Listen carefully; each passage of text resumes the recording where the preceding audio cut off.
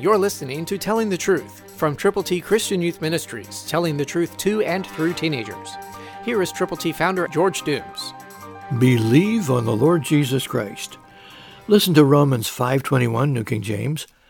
So that as sin reigned in death, even so grace might reign through righteousness to eternal life through Jesus Christ our Lord. What a promise. What a wonderful thing God is telling us through His inspired divine word. All Scripture is given by inspiration, including this one. So let's listen again.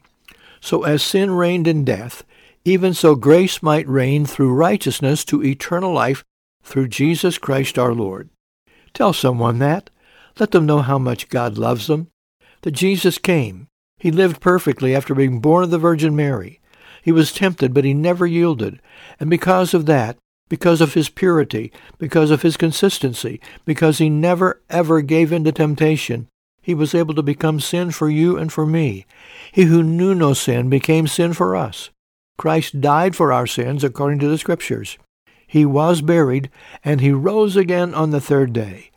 Sin reigned in death, but through righteousness and eternal life, Jesus Christ our Lord lives, and He wants to live in the hearts of every person who will open to Him. If you haven't, you can. If you have, tell someone else how they can.